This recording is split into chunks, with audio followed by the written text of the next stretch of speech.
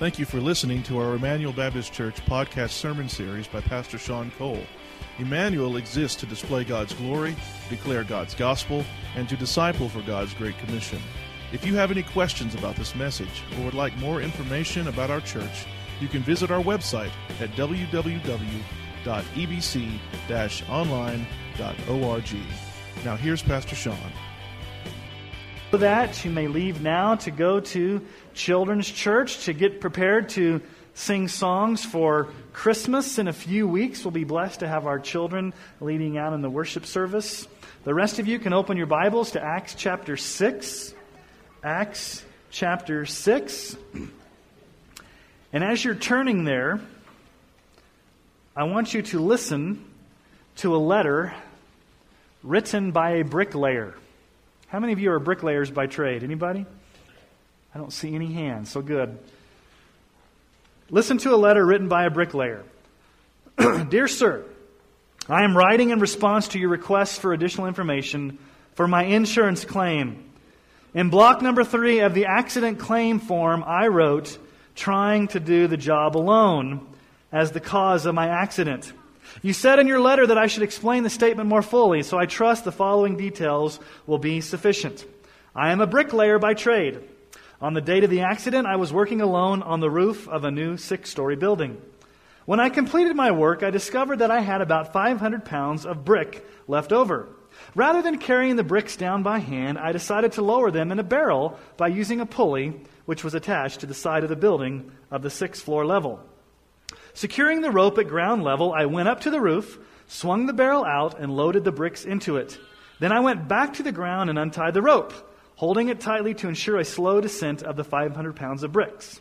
You will note in block number 22 of the claim form that my weight is 150 pounds.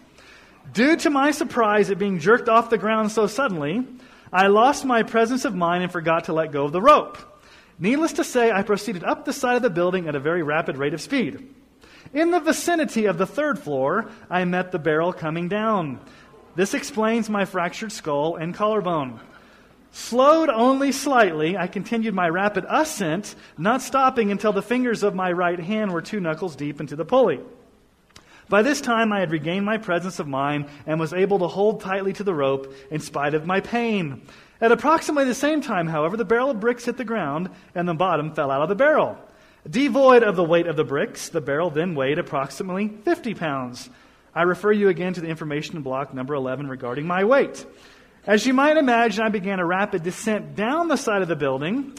In the vicinity of the 3rd floor, I met the barrel coming up. This accounts for the 2 fractured ankles and the lacerations on my legs and lower body. This second encounter with the barrel slowed me enough to lessen my injuries when I fell onto the pile of bricks, and fortunately only 3 vertebrae were cracked. I'm sorry to report, however, that as I lay there on the bricks in pain, unable to stand and watching the empty barrel 6 stories above me, I again lost my presence of mind and let go of the rope. The empty barrel weighed more than the rope, so it came down upon me and broke both of my legs. Please know that I'm finished trying to do the job alone. How many of you have ever been there before? 2 weeks ago, I was driving to Pueblo to spend some time with my dad before he was going to have knee replacement surgery. And about 35 miles out on I-76, I had a major blowout on my tire. And so I pulled over to the side of the road. I'm there on I-76. And the way that I pulled over on the shoulder, it did not give me enough room to get my tire tool under the car to jack it up. And so I was so frustrated that I couldn't do it alone. So I called some people. I called Russell Hirschberger to come help. And in the meantime, between him trying to come and help me, one of the workers that works on the highway out there came and helped me, and he got this big, huge crowbar out of his truck, and he lifted my car up, and we were able to get my spare tire on. And it was not a job I could have done alone. I couldn't lift up the car and jack it up at the same time. It was very frustrating. And so when you think about doing the job alone, how does this relate to the life of being a Christian in God's church? You see, in church life, there are many expectations upon a pastor to do things all by himself. There's this mentality out there a lot of times that the pastor is this hired gun, and it's his job to do everything and anything in the church. And let me just say right from the very beginning, that is not biblical, and that is not healthy for one man to do everything. So here's the bottom line of where we're going this morning. We're continuing to look at this early church in Jerusalem. And here's the issue. A healthy church is marked by shared ministry. Shared ministry where everybody in the body is doing his or her part to minister. They're working in their area of giftedness. It's a shared ministry. One group of people or one person does not do all of the ministry. And here's what happens. When one person has to do everything, one of two things happens. Number one, nobody gets ministered to because one person can't meet the needs of everybody, and everybody gets frustrated because their needs aren't getting met. And number two, the person that's trying to meet all the needs eventually gets burnt out because it's just too overwhelming for that one person to handle. And see, that's what's facing this early church. Now, we've seen this church for many weeks now, right? The gospel is advancing in power. People are getting saved. People are getting healed. Jerusalem is being transformed by the gospel. There's probably over half of the town now is believers. And as we've seen week after week, when God is doing a movement in His church, who's waiting in the wings to attack? Satan. Satan is trying to throw his fiery darts at the church in an attempt to stop God's work. Now, we've seen some tactics of the enemy, haven't we? What was his first tactic to try to stop God's advancement of the gospel? Tactic number one was what? Persecution. If you remember from last week and a few weeks ago, these religious leaders came to the apostles and said, "Don't you dare continue speaking or preaching in the name of Jesus. We will throw you in jail. We will beat you. We will flog you." Did that stop the apostles from preaching the name of Jesus? No. They kept moving forward with boldness. That was their prayer. That didn't stop the advancement of the gospel, persecution, even though Satan tried to get his claws into the church. What was tactic number two? Tactic number two, if you remember from a few weeks ago, corruption, dishonesty, a lack of integrity. You remember Ananias and Sapphira? They lied, they embezzled money, they committed fraud against the church. They were killed on the spot for their disobedience. Did that stop the church? Did Satan think he had won at that point? No, the church was continuing to stay together. They were unified. The gospel kept going forward with power. So Satan is trying to use persecution. It didn't work. He's trying to use corruption. It didn't work. So now he uses a third tactic. Now this third tactic is slippery. It's insidious. It's sneaky. It's hard to sometimes see because you see persecution is pretty overt. You can see your enemy coming at you. Blatant hypocrisy and lack of integrity and embezzlement, Ananias and Sapphira, that's pretty overt. But the third tactic is slippery. What's Satan's third tactic to try to destroy this church? It's distraction. Distraction. What do I mean by distraction? The devil's going to try to distract the apostles from doing the job that they're called to do. And he's always going to try to get the people of the church distracted from the main thing by murmuring and complaining and going against leadership. Now, what we see in the early church in chapter 6 is not that big of a sin issue. It's not this huge, blatant, flagrant sin. It's a distraction. But if not dealt with, it's going to wreak some havoc in the church. Now, I've seen it many times in my ministry. Distractions. There's an argument over preference, not doctrine. Somebody's feelings get hurt, and they go off and cry in a corner, or they go and get their friends around them to take up their offense, and there's these petty arguments over this and that, and the next thing you know, there's complaining, there's gossip, there's murmuring, and behind the scenes, you have a mutiny on your hands. What started out as a little distraction. Let's just be real honest this morning about church life, okay? I want us to be very honest. Sometimes churches suffer from lack of leadership. It's a reality. Sometimes churches suffer from the pastor having to do everything and being worn thin. It's a reality. Sometimes churches suffer from lack of administrational expertise. Sometimes churches suffer from what's called the 80-20 principle. You know what the 80-20 principle is? 80% of the work is done by 20% of the people. Sometimes churches suffer from that. Sometimes churches suffer from explosive growth. The church is growing and there's all these things demanding the leadership and they don't exactly know how to handle the growth. Sometimes churches suffer from discrimination. Sometimes churches suffer from prejudice. Sometimes churches suffer from bickering. There's a lot of things that happen in the life of a church. And let me just say this as a side note. If you're looking for a perfect church, you've walked into the wrong place. Okay? Emmanuel Baptist Church is not a perfect church, and the reason why is because, look around. We're not perfect, are we? We're all sinners in need of God's grace, and God, by His grace, has called us to be His people. So I want us to see this unfold this morning, this distraction, this episode in the life of the early church, where we see a problem, a solution, and a result. So let's look at Acts chapter 6, verses 1 through 7. Acts chapter 6, 1 through 7. Now, in these days, when the disciples were increasing in number, a complaint by the Hellenists arose against the Hebrews, because their widows were being neglected in the daily distribution.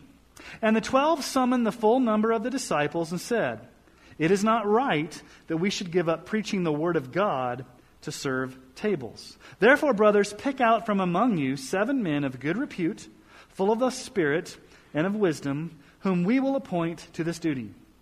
But we will devote ourselves to prayer and to the ministry of the word." And what they said pleased the whole gathering.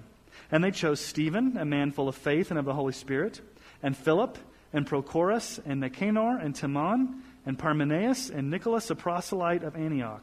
These they set before the apostles, and they prayed and laid their hands on them. And the word of God continued to increase, and the number of the disciples multiplied greatly in Jerusalem, and a great many of the priests became obedient to the faith. Now, let's first explore the problem. What's the problem? We see from verse 1 that the disciples are increasing in number. There's problems related to growth. Now, it's easy to manage things when you have 120 people in an upper room. But then when it moves to 3,000 and then to 5,000 and probably by this time maybe 15, 20,000 people, with more people becoming Christians and being added to the church, you're going to get more problems. More people, more problems. And so here's this issue. The Hellenistic group was complaining that their widows were getting overlooked in the daily distribution. Now, what in the world does this mean? What's this daily distribution that the widows needed to have to be able to survive? Now, first of all, we need to be very clear what the Bible says about widows. The Bible is very, very clear from the Old Testament through the New Testament about the church's responsibility to take care of widows. In Exodus 22 through 23, God says, "You shall not mistreat any widow or fatherless child. If you do mistreat them and they cry out to me, I will surely hear their cry." Do not mistreat a widow or an orphan. By the way, just a side note, all throughout the Scriptures, widows and orphans are really on God's heart when you look at the Bible. Deuteronomy 24, 17 through 19. "You shall not pervert the justice due to the sojourner or to the fatherless, or take a widow's garment in pledge. But you shall remember that you were a slave in Egypt, and the Lord your God redeemed you from there. Therefore I command you to do this. When you reap your harvest in your field and forget a sheaf in the field, you shall not go back to get it. It shall be for the sojourner, the fatherless, and the widow, that the Lord your God may bless you in all the work of your hands." If you remember the story of Ruth, this really comes into play. 1 Timothy 5:3. Honor widows who are truly widows. And then James 1:27. Religion that is pure and undefiled before God the Father is this: to visit orphans and widows in their affliction, and to keep oneself unstained from the world. So the apostles were keeping in line with what the Scripture says about treating widows. Now, in that culture, which was a male-dominated culture, if you were a widow, you didn't have a lot of rights, you didn't have a lot of resources. You had to rely upon either family members or the church. And so, obviously, the Bible doesn't tell us how many widows there were in this early church, but there was enough that it was causing a problem. There was enough that people were complaining. Now, there's two groups. The Hellenists are complaining against the Hebrews. Now, who are these two groups? Who are the Hellenists? Who are the Hebrews? Let me just remind you that the early church is Jewish at this point. This is taking place in Jerusalem. It hasn't spread out to the Gentile world yet. It hasn't gone out. We'll see that in a few weeks. But right now it's centered in Jerusalem. And there were two types of Jewish people. There were two types of ethnic Jewish people. There were the Hebraic Jewish people. These were the people that spoke Aramaic, the language that Jesus spoke. These were the people that had the culture mostly of a Hebrew-type culture. Now, the other group were the Hellenists. These were Greek-speaking Jews. They were more Greek culture. They would go to a synagogue where the language would be Greek. And so you had these two groups. They're both Jewish, but their culture's different. One's more of the culture of the Hebrews, one's more the culture of the Greeks. And so there's this perception of discrimination. Now, I don't believe that the disciples were discriminating against the Hellenists, but the Hellenists perceived there's some discrimination going on. Hey, you're taking care of the Hebraic widows, but you're not taking care of our widows. And so what happened? What does the text say? In those days, a complaint, a murmuring, a grumbling went on. Behind the scenes, they're questioning the leadership of the 12 apostles. Very similar to the children in Israel when they complained behind Moses' back. Remember? They murmured, they grumbled, they complained in the wilderness. Now here's the issue. Regardless of the circumstances, complaining is sinful. Complaining is sinful. Now, they may have had a legitimate beef that their widows were getting overlooked. They may have had a legitimate issue with the overwhelming task of the apostles. They may have had a legitimate issue with the lack of administration, the lack of organization. But how did they handle it? They complained. They murmured. They gossiped. This is not the gospel way to handle conflict. As a matter of fact, Paul says in Philippians 2, 14 through 15, do all things without grumbling or questioning. Wow, that one hurts. Do all things without grumbling or questioning, that you may be blameless and innocent, children of God, without blemish in the midst of a crooked and twisted generation, among whom you shine as lights in the world. Do all things without grumbling. 1 Peter 4, 8 through 9. Above all, keep on loving one another earnestly, since love covers a multitude of sins. Show hospitality to one another without grumbling. Now, I understand. Sometimes there are legitimate issues in church life. There's legitimate issues in family life. There's legitimate issues at your job where there are times where you will be frustrated. You will be upset. You will not like the way things are run. You will not like the decisions that are made. You will not like the way things happen. You may feel left out. Now, it's how you respond to those things that shows your maturity. Let me give you an example. Let's just say this plays out, okay? Not that this has really ever happened, but let's just pretend like it happened. There's a lot of times where somebody goes to the hospital or somebody had surgery and I never found out about it. Okay, I never got the email, I never got the connection card, I never got the phone call. And so somebody goes to the hospital and then the pastor doesn't visit them. And so they get upset and say, you know what, the pastor didn't visit me. Now, the way that you handle this is one of two ways. You can come directly to me and say, you know what, Pastor Sean, I was in the hospital, you didn't visit me. And I would apologize and say, I'm sorry, I didn't know about it. If I would have known about it, I would have gone. Or the other way to respond is, you know what, maybe he just never got the message. He never knew I was in the hospital. I'm just going to blow it off and move on. And so the issue is, how do you take it further? Let's say it's any issue in church life where you felt slighted, you felt left out, you felt like your needs weren't being met, you felt like there was an oversight, whether it was from the pastor, whether it was from the elders, whether it was from the deacons, whether it was from another church member. Let's just pretend like in some situation you felt slighted, overlooked, and maybe it was innocent. What happens next is what causes conflict in the church. Do you address the issue head on and go to the person, or do you go on a tirade behind the scenes? Do you get friends to help you gossip? Do you work behind the scenes to start speaking maliciously about leadership or whoever? Do you get people to take up your offense? Do you go and start this little movement of grumbling, of complaining? Do you start doing that? That's what oftentimes happens in church life. Now, I'm not saying this is happening right now. I don't know of any mumbling or complaining or grumbling or any movement behind the scenes. I'm not aware of that. But the issue is, I've read the Bible. Just look at the nation of Israel in the wilderness. I know from personal experience that when you get people together in close proximity, there's going to be differences of opinion. There's going to be a lot of issues going on, and how we deal with those things shows the maturity we are as Christians. And so they were complaining. They were grumbling. The Bible says this is not the biblical way to handle conflict. But there's another issue that's going on here too.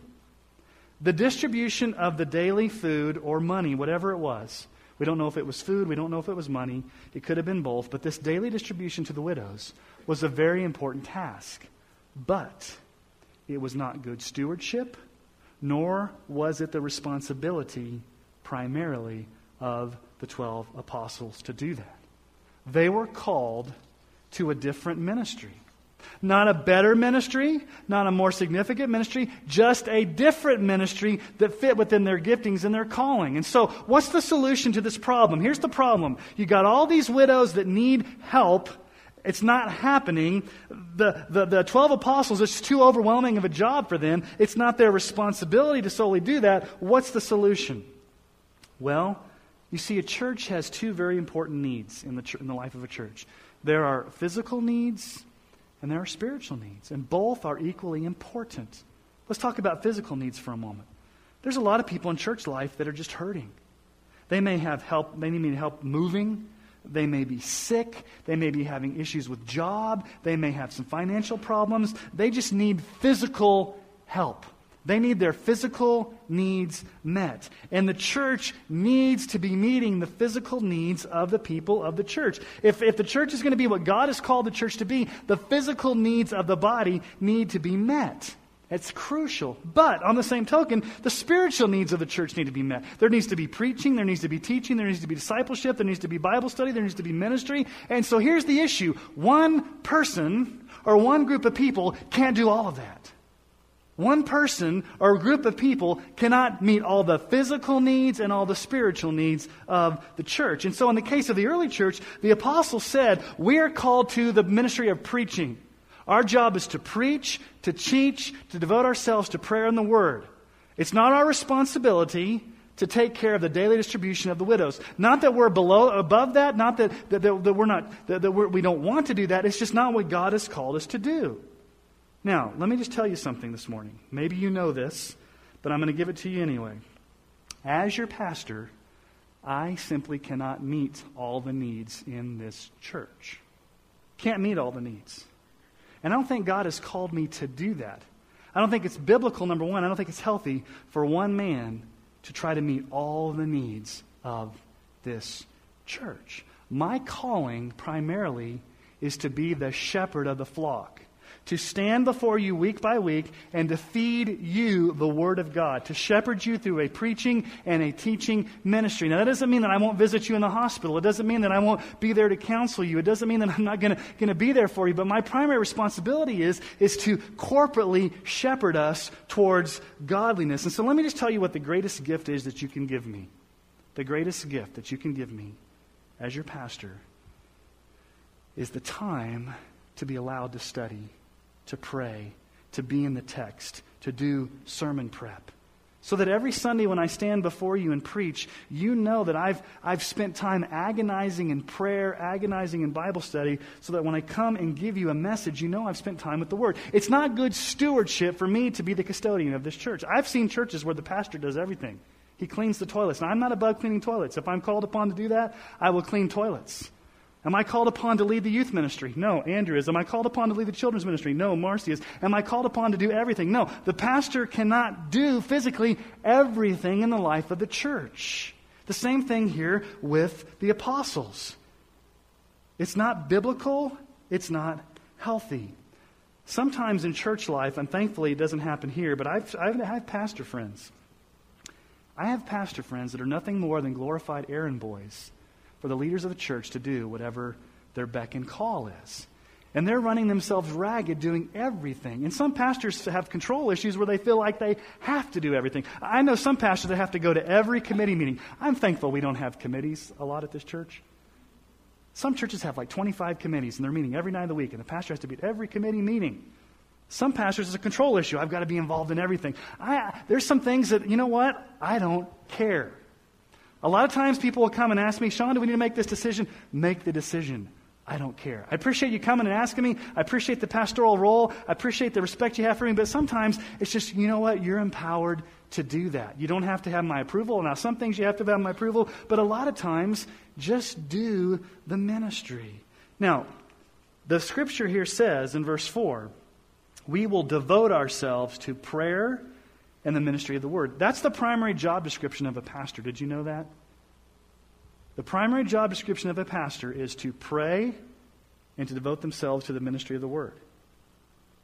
Before administration, before organization, before running programs, before doing all this stuff, it's prayer and the ministry of the word. 1 Timothy 5:17 says this, let the elders who rule well be considered worthy of double honor, especially those who labor in preaching and teaching. That word labor there means to work to the point of exhaustion in preaching and teaching. Now, you may not know this, but I block out my mornings for study time. I tell Sherry and Tarina, my ministry assistants, no telephone calls, no interruptions, no appointments. I need the morning for uninterrupted time of study. And so I try to guard that pretty heavily because in the life of a pastor, there's a lot of distractions. And so I found for me, the morning is just a good time to pore over the text. I mean, I spend time praying over the Bible, translating from the Greek and the Hebrew, consulting commentaries, praying, and just sometimes sweating, so that when I come here on Sunday morning, I actually know what I'm talking about, and you can trust that I know what I'm talking about. Let me say this. You can tell as a church member when a pastor is not prepared. You can tell it. You may have been in a church before where somebody said something like this. You know, I really love Pastor so-and-so. He's a neat guy. He really comes to us in our time of need. He loves our children. He visits me in the hospital. He's a really, really nice guy, but I absolutely get nothing from his messages on Sunday morning. There's nothing there. Now, I'm not saying anything against those types of pastors. I'm just saying that one of the things that you guys desperately need from me as your pastor is this. You need me to be a man of prayer and the Word. I don't know if you know that you need that. You need me to be a man devoted to prayer and the ministry of the Word, because here's what I want to do. I want to give you my best every Sunday. And I'm just going to say this. A church will never rise above the level of its leadership. Show me a church that rises above the level of its leadership. It usually does not. There may be some exceptions. So if the leadership is not healthy, if the leadership is not involved in God's Word, if the leadership is not growing, the church very rarely rises above the level of leadership. And so I desire to give my best to you every week. Now, I've struggled with this sermon because I felt like I'm talking a lot about me. And you guys know I don't like to talk a lot about me. But as we go through the scriptures here, I'm just seeing a principle here that leaders, whether they're pastors or youth pastors or whoever, they need the time and the church's permission to devote themselves to prayer and to the ministry of the Word. Now, I love what the apostles do here. They make an executive decision. What do? They appoint, for lack of a better term, deacons or table servers to share the load. Now, it's interesting because it doesn't mean that the apostles didn't take care of any of the physical needs and the deacons don't take care of any of the spiritual needs. No, it works both ways. It's just organizationally in the life of the church, the apostles said, we need to make an executive decision here. And I love the way they do it. It wasn't autocratic. It wasn't mandated down. It wasn't like, here's what you guys got to do. No, there was ownership with the church. What do they say? What do they say? Look there at verse 5. Therefore, brothers, pick out from among you. Congregation, you take the ownership to pick out some men. Pick out for yourself 7 men. Now, the apostles didn't pick the men. The apostles gave the ownership to the body to say, we as a body of believers have given the responsibility to pick some more leaders in our church for shared ministry. Now, there were some parameters. It wasn't like a good old boy system where anybody and everybody could be chosen. There were some biblical qualifications. You can find most of those biblical qualifications in 1 Timothy chapter 3. But right here, just specifically in this text, he gives 3. 3 things the church needed to be able to examine in these that would be table servers, that would take care of the physical needs of the church. What did he say? Verse 3. Therefore, brothers, pick out from among you 7 men of, number 1, of good repute. Good reputation. The word that we get there, we get our English word witness from that word repute. A witness. Almost like being on the witness stand. You've been attested. You've stood up under trial. People are able to see your life and say, you meet the test of being a person of good reputation.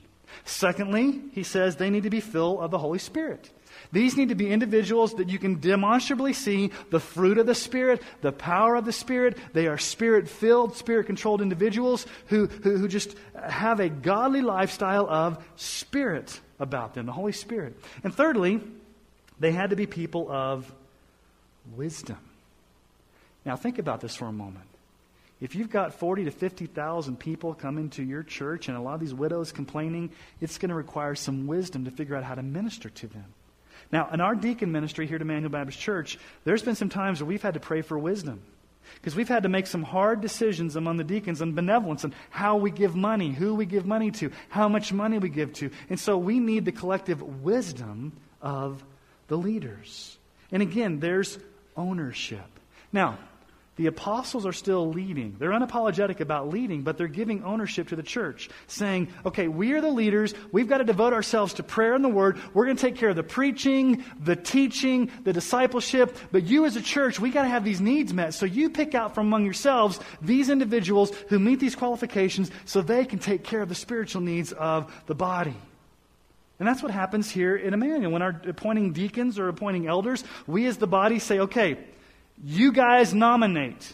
You guys tell us. You guys give us input. You guys pick out from among yourself. And there's a screening process. There's a nomination process. It's not where just the elders come and say, okay, here's the slate of deacons that you get. There's ownership from the body where you guys have a say in that. But what I want you to really see from this whole passage of Scripture was that it was a shared ministry. It's a shared ministry. Think of what would happen in the early church if the apostles did everything. Would it be healthy? Can 12 guys minister to over 10, 15, 20,000 people? Now it says they picked 7. I don't know if the Scripture tells us later on that they picked more, but there was a shared ministry. Everybody was working in their area of giftedness to make sure that the entire body's needs got met. The pastor's not doing everything. The staff's not doing everything. The elders and the deacons aren't doing everything. The entire body is doing the work of ministry to minister to the entire body. Ephesians 4, 11 through 13. I want you to notice what Paul says and what he doesn't say. Okay? Now I'm going to misquote this to see if you catch it, all right? So pay real close attention because I'm going to misquote the Scripture here, okay? But I'm letting you know I'm going to misquote it just so you can catch it, okay? And he gave the apostles, the prophets, the evangelists, the pastors and teachers to do the work of the ministry. No. What does it say there? Pastors, teachers, spiritual leaders have been given what? To what? Equip. Doesn't mean that we don't do ministry, but our primary job is to equip who? The saints. The body of Christ to do what? The work of ministry. For what? For the building up of Christ, the body of Christ, until we all attain to the unity of the faith and the knowledge of the Son of God, to mature manhood, to the measure of the stature of the fullness of Christ. God gives spiritual leaders to the church to help equip the entire body to do the work of ministry. Nowhere in the Bible will you ever see a verse, show me afterwards, that says the pastor must do everything. The elders must do everything. The deacons must do everything. There's an 80-20 rule where 80% of the work is done by 20% of the people. You will not find a verse that says that. The Bible says that our job is to equip the saints. That is, everyone who calls upon the name of the Lord that's connected to this church, your job is to do the work of ministry in your area of giftedness so that the entire body gets ministered to, because one person or one group of people can't possibly meet all the needs in the church. Now, we've seen the problem. The problem is these widows were getting overlooked. It was lack of organization, lack of administration, whatever you want to call it. But what was the solution? Okay, we need to share ministry. We need to spread the load. We need to allow the apostles to do what they're called to do, allow the deacons to do what they're called to do. Now, what's the result? What happens when a church shares ministry? When it's not bottlenecked by one group of people doing just one particular thing or one group of people trying to do everything. What's the result? There's 3 results we see happen when they make this shift.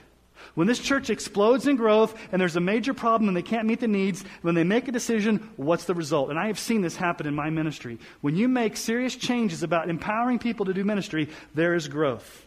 Let's see the result. There's 3 things that happen, and we all find them in verse 7. A little snapshot summary of what happens when they made this shift. First of all, the Word of God continued to increase. The Word of God continued to increase. And that's a theme we're going to see throughout Acts. The Word of God increasing. When the church is organized, when everyone's working within their giftedness, when there's ownership, when there's shared ministry, guess what happens?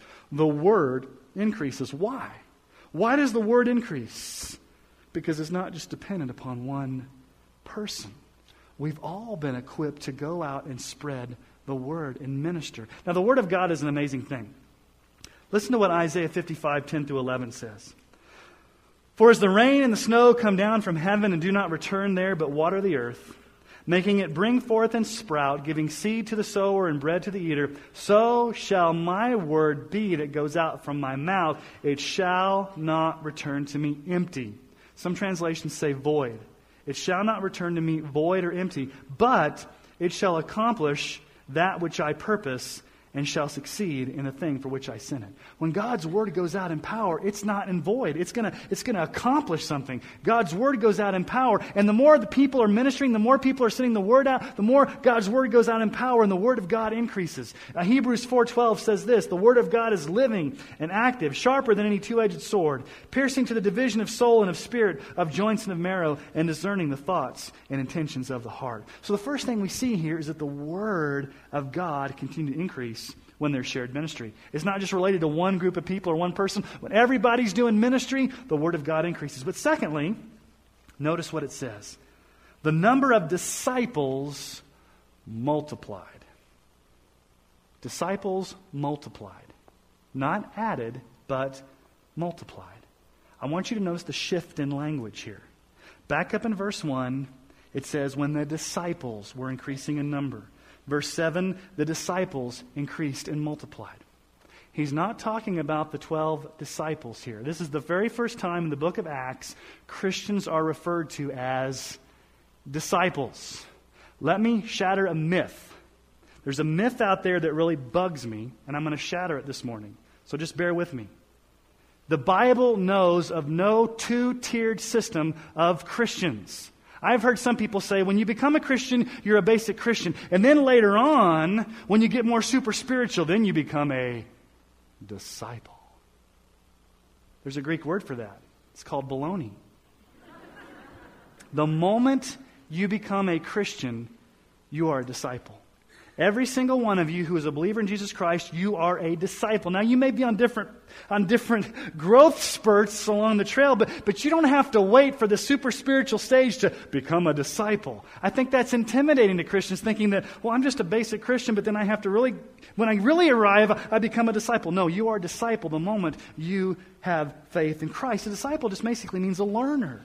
One who sits at the feet of Jesus and learns and follows. But notice that they were multiplying. It's not addition growth, it's multiplication growth. But thirdly, this is one that's interesting. What's the third result of shared ministry? And you may read this like, that's kind of a weird statement. A great many of the priests became obedient to the faith. Now, do you understand what's going on here? What have we seen the past 3 weeks? Who are these religious leaders that are throwing the apostles in jail, flogging them? They were mainly what? The priests. But now, these who were formerly persecuting the apostles are now getting saved. A great many of them. Those who went from persecuting and throwing the apostles in jail are now repenting and believing in Jesus Christ as their Savior. And there's multiplication growth in the church. Persecution could not crush this church. Satan tried. Corruption, dishonesty could not crush this church. Satan tried.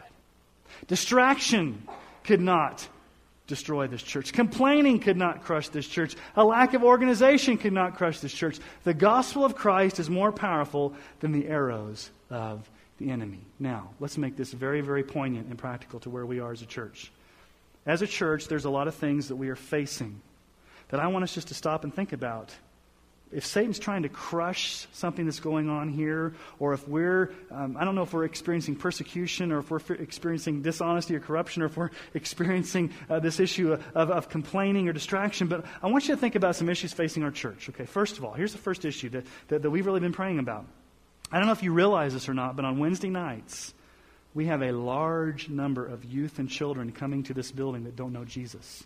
If you're here on Wednesday nights, this place is packed with children and youth who for the very first time are hearing about Jesus. And you need to be aware of that because we need to be praying for the salvation of these children and these youth. Are we as a church praying for the families? Are we praying for them to be disciples of Christ, that the disciples would multiply greatly, especially in the area of our children and youth?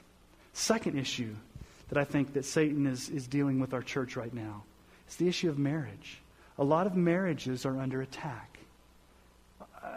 If there's one thing that Satan is going to do, he's going to try to destroy marriage. Now, I understand there's issues and there's things going on, but are we praying for marriages? Are we praying for healthy marriages? Are we praying for reconciliation? Are we praying for God to come in His grace and do a work among couples to where the gospel would be lived out in healthy marriages? What else are we facing as a church right now? There's a lot of you that are experiencing health issues. Cancer, sickness, chronic pain. There's a lot of you that are just in pain. A lot of you facing health issues. Are we praying for one another in relation to health issues? This coming Friday is a very important date. This coming Friday, our lawyers will be meeting with the judge for what's called a status conference. We haven't had any type of traction in our case for about a year now. So hopefully this Friday something will happen.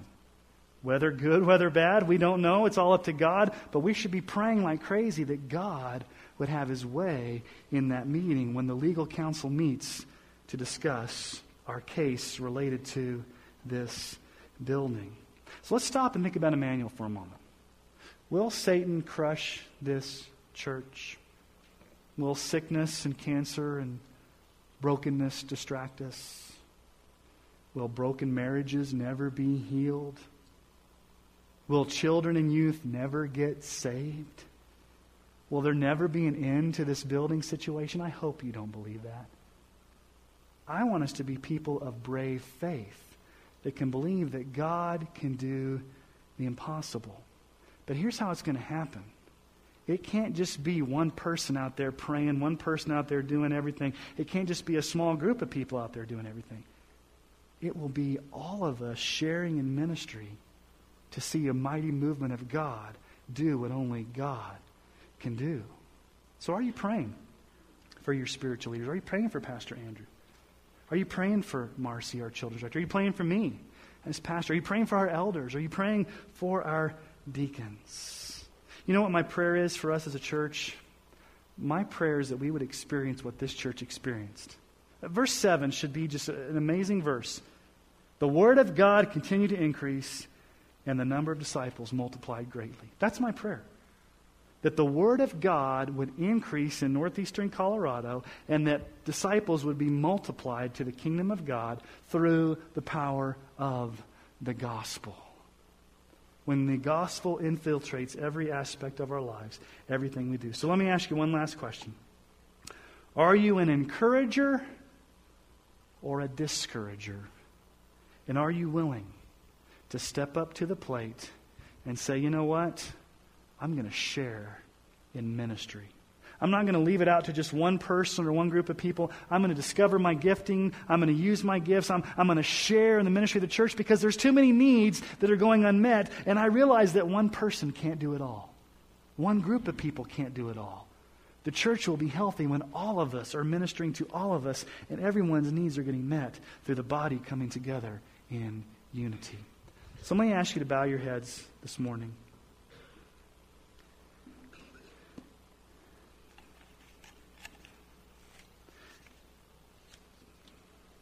And I'm just going to ask you to pray to see if, whether we like it or not, the Scripture says, do all things without grumbling or complaining. So there may be some complaining or grumbling in your heart this morning. It could be over a situation at work. It could be over a situation in your family. It could be over a situation in this church. It could be with another person. But in your heart of hearts, you're complaining. You're grumbling. Would you just take this moment to go before the Lord and say, Lord, forgive me, and would you release me from this? Holy Spirit, would you do a work to help me not be a complainer or a grumbler? Even if it's a legitimate beef, and just pray that God will work the situation out. It may be a legitimate reason, but the way we respond really shows our maturity. Not by complaining or grumbling, but by praying, by being a problem solver, by being part of the solution, by being an encourager, not a discourager. So would you just spend some time this morning praying about that? And number 2, praying about, would you be involved in shared ministry? Would you just take it upon yourself? So you know what? I'm going to discover my gifts. I'm going to minister to the body. I'm going to be part of shared ministry so that one person or one small group of people doesn't do everything. I don't want Emmanuel to be the 80-20. I want it to be the 100-0. That where 100% of the people are doing 100% of the work. Spend some time in prayer this morning.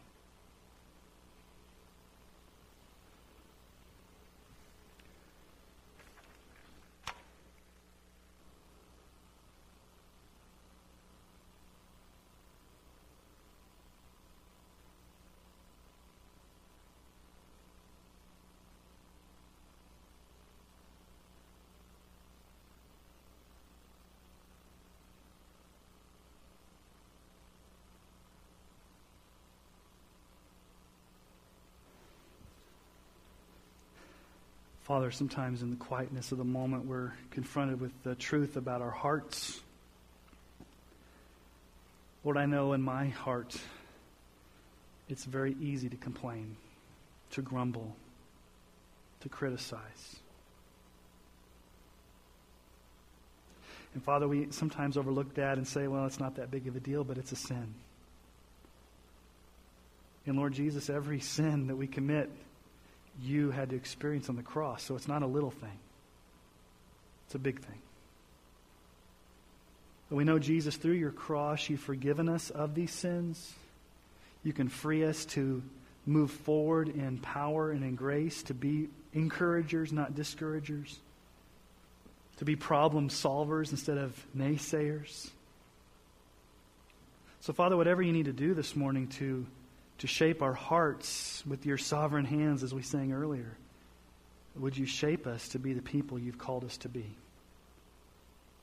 That there would be shared ministry. Lord, that there would be ownership. There wouldn't just be one person or one small group of people doing all the work of ministry, but Lord, that it would be a shared ministry so that the body of Christ would grow to maturity.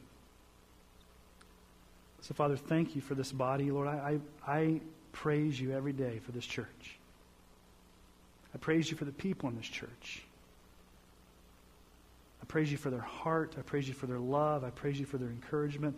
I praise you for all the ways that Dawn and our family have been ministered to by this church family. Father, it is a blessing to be part of your family. As awkward as it is at times, as uncomfortable as it is at times, as warts and all, Lord, we are a family. And we need each other. May we truly be the church you've called us to be. And we pray this in Jesus' name. Amen. Amen. We're going to sing a closing song here in just a moment, but I do